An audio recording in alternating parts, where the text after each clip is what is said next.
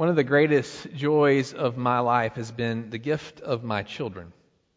For those of you who do not know me, I have two boys, Brennan and Lawson. Brennan is my oldest child. He is now a freshman in high school, and Lawson is in middle school. He's a sixth grader at Blowing Rock Elementary School.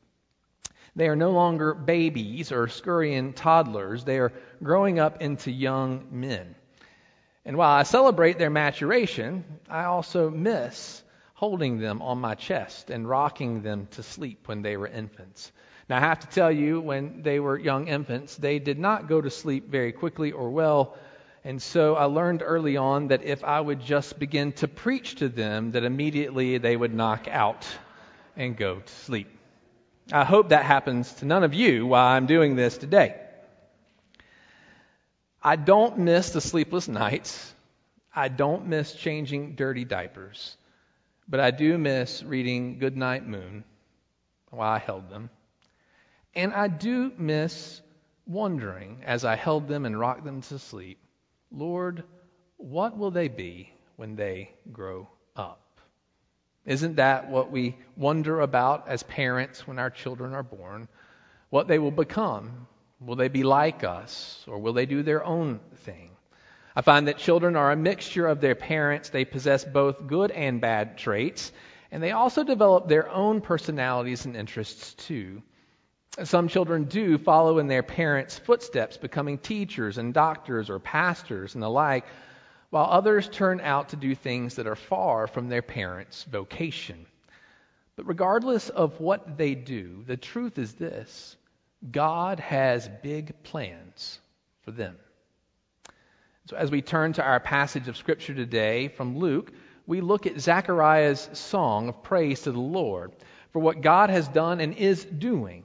You see, Zechariah is a priest from the lineage of Abijah, and his wife Elizabeth is also a daughter of a priest who is a descendant of Aaron, who happened to be Moses' brother. It is very likely that their son will also be a priest too, right? Well, one would certainly assume so, but this is not what their son John would become.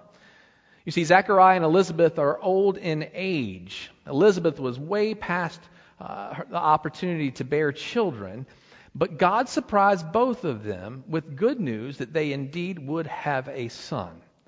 In fact, it's the angel Gabriel who encounters Zechariah while he's on the job in the temple in Jerusalem.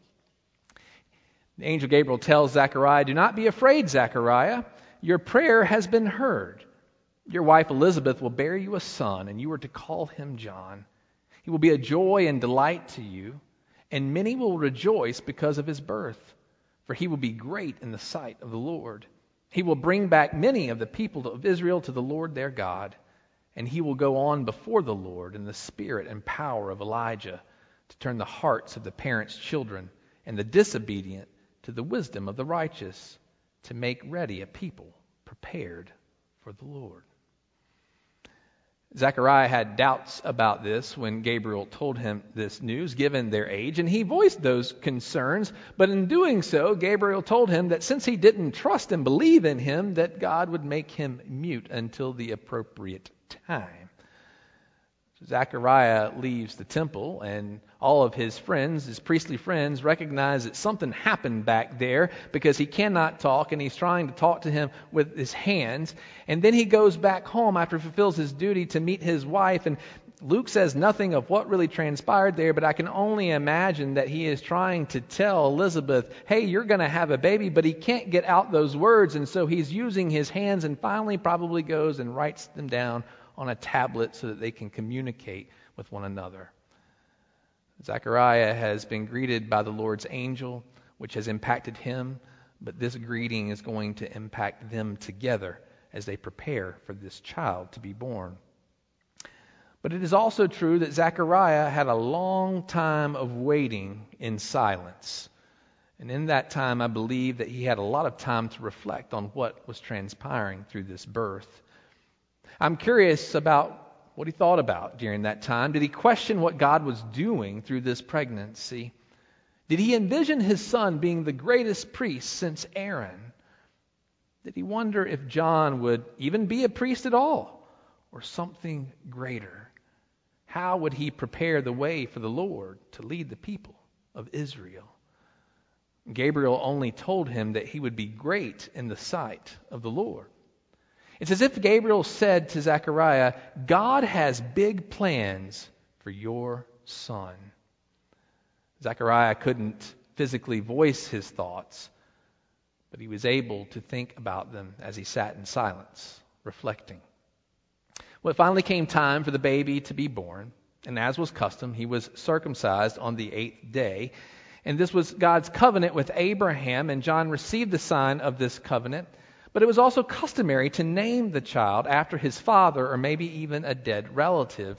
But they had been instructed by Gabriel the angel not to name him Zechariah or after anyone else in the family, but to name him John.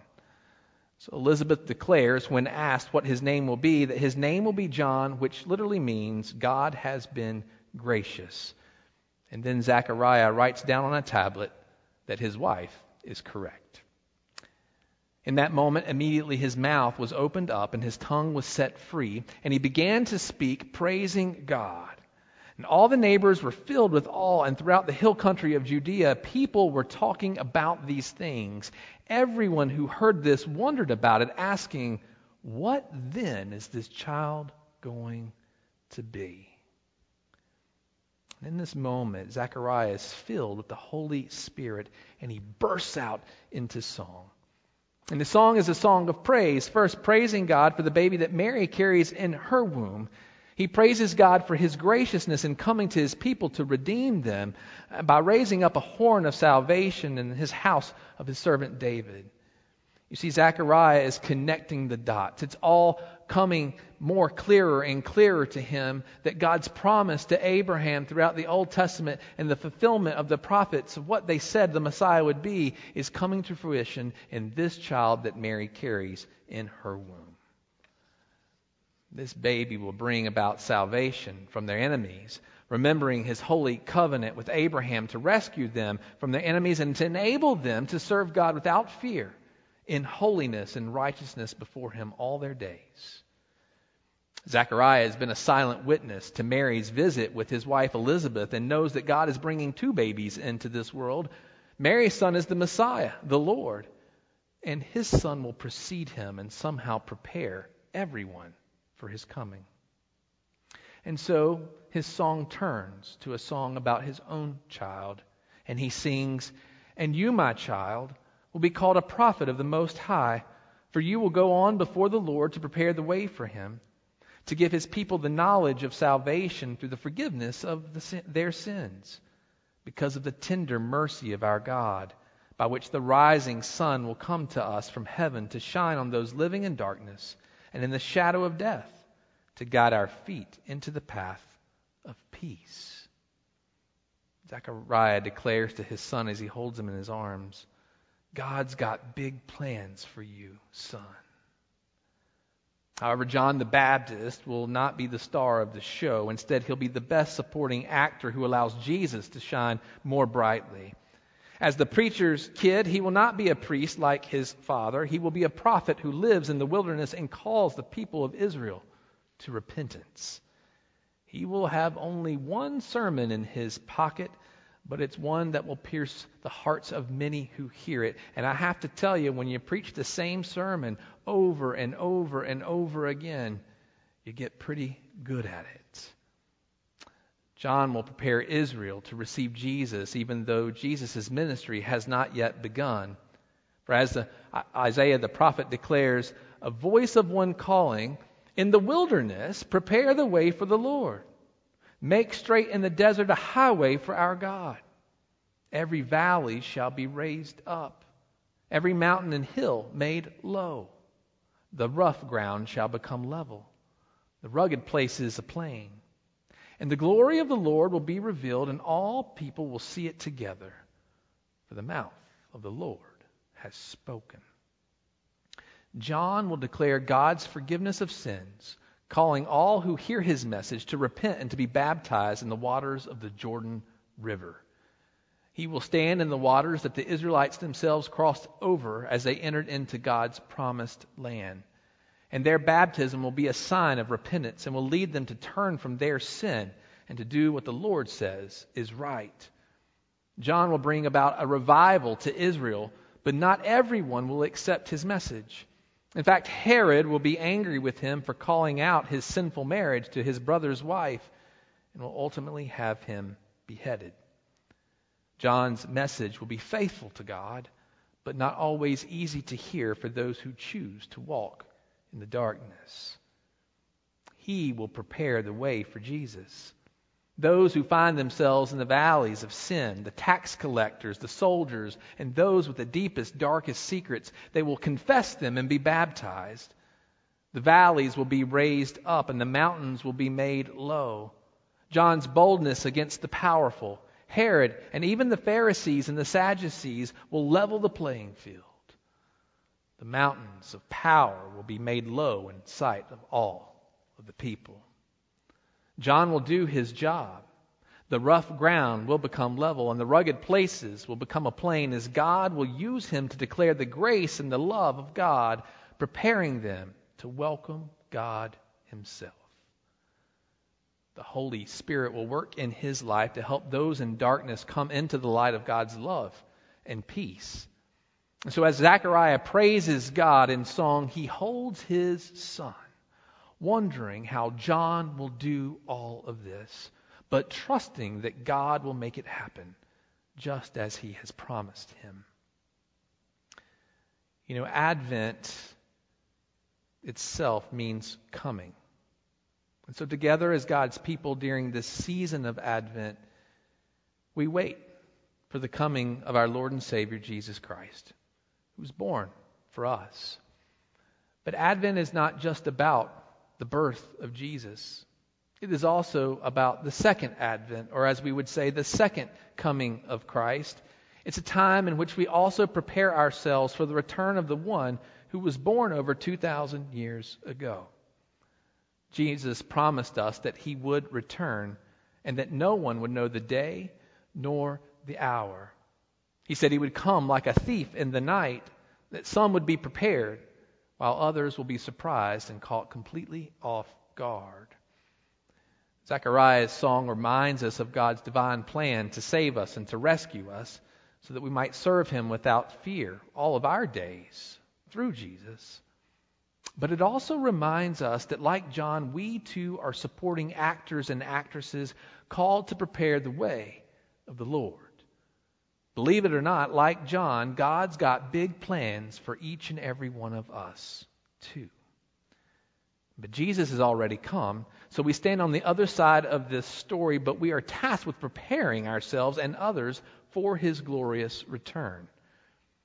And if we look around, we recognize that there are still rugged places, rough grounds, deep valleys, and looming mountains that must be leveled. Surely we can't do this on our own. We need the help of the Holy Spirit, just like John. You see, it doesn't matter what our vocations may be. We are each called by God to declare his good news of grace and forgiveness and of salvation to all sinners. In a time devoid of civility, where anger and hatred loom like a dark cloud above us, we are called to shine the light of Christ as we love our neighbors as ourselves. And at the same time, like John, there are times in which we are called to call out the injustices in our society and to stand up for God's righteousness in the world. But we do not do so with hatred or with a sense of self-righteousness. Instead, we speak truth to power to remind the world that God desires for us to live in peace with one another and to care for the least among us. For John the Baptist will declare that anyone who has 2 shirts should share with the one who has none, and to do the same with our food. He will tell the tax collectors to collect only what's required, and soldiers not to extort money or accuse people falsely. Of course, this only reiterates what Jesus will preach in his famous Sermon on the Mount. You see, John is preparing the way for the Lord.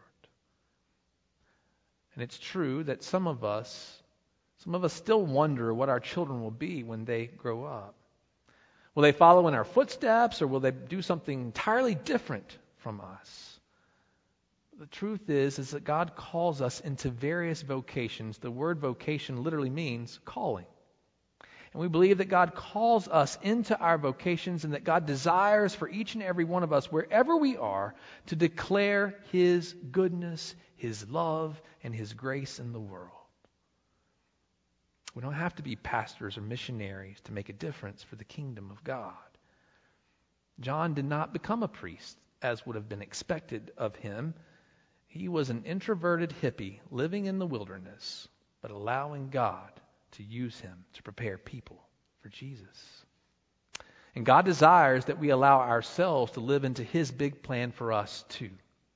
Each one of us plays an important role as supporting actors and actresses in this drama that continues to unfold. And each of us play a part in preparing people for the coming of the Lord as we seek to live faithfully as God's servants, bearing witness to Jesus, not just with our words, but also with our deeds. You see, our success in life is not about how much money we make. It's not about how many awards we receive or how much recognition we get from people. Our success is not defined by our vocations, how many people like us, or how much we possess. No. Success, according to the Lord, is defined by the way we share Jesus, by the way we love and serve God in the world. As a pastor, I have the privilege each Sunday to stand in this pulpit and to preach the Word of God to all of you, and now to whoever logs in and watches us all over the world. It's a big responsibility. I also have the privilege to stand in the sanctuary and to marry two individuals who become one. But I also stand in this pulpit at times when families struggle with the loss of a loved one. And whenever we have a celebration of life, I can assure you that I have never done a funeral in which I have celebrated how much someone made in their life and how much they were worth or what a great CEO or person they were in regards to the standards of the world. When I meet with families who've lost a loved one, we talk about the ways in which they loved their children or their grandchildren or others in the community, the ways in which they lived out their Christian life and served the Lord. That is what is shared from the pulpit, because that is what success in life is all about. It's about preparing the way of the Lord. It's about doing our part by being called by God to live as people who are called to know God and to make God known. That is how we prepare for Jesus to come again. You see, Zechariah praised God for what he was doing and what he was going to do through Jesus and through his son John. And we too must sing a song of praise, thanking God for what he continues to do and for allowing us to be a part of his big plans too. Friends, my prayer today is that we will accept our role that God has given to us in our efforts to share the good news that we have received in Jesus Christ, so that God can comfort his people yet again and prepare a new highway for Jesus to come back in his perfect timing. Friends, may we be intentional just like John, to recognize why we're here and who we live for, to declare the good news of Jesus Christ and the ways in which we live and serve one another. May it be so this day and forevermore. In the name of the Father, and of the Son, and of the Holy Spirit. Amen. Friends, let us pray together. Holy God, you have called us each by name. You have given us the opportunity to know you and to serve you. And so as we go about the busyness of our lives, may we be reminded, Lord, why we're here. It's so easy to get caught up in everything else and to forget you in the process. So as we continue on in this season of waiting, of Advent, renew our hearts and our minds to be intentional in the ways in which we share you, in our daily living. Wherever you call us, wherever you place us, that together we might bear witness to your light in the world. For we ask these things in the strong name of Jesus Christ, our Lord and Savior. And let all of God's children joyfully say, Amen.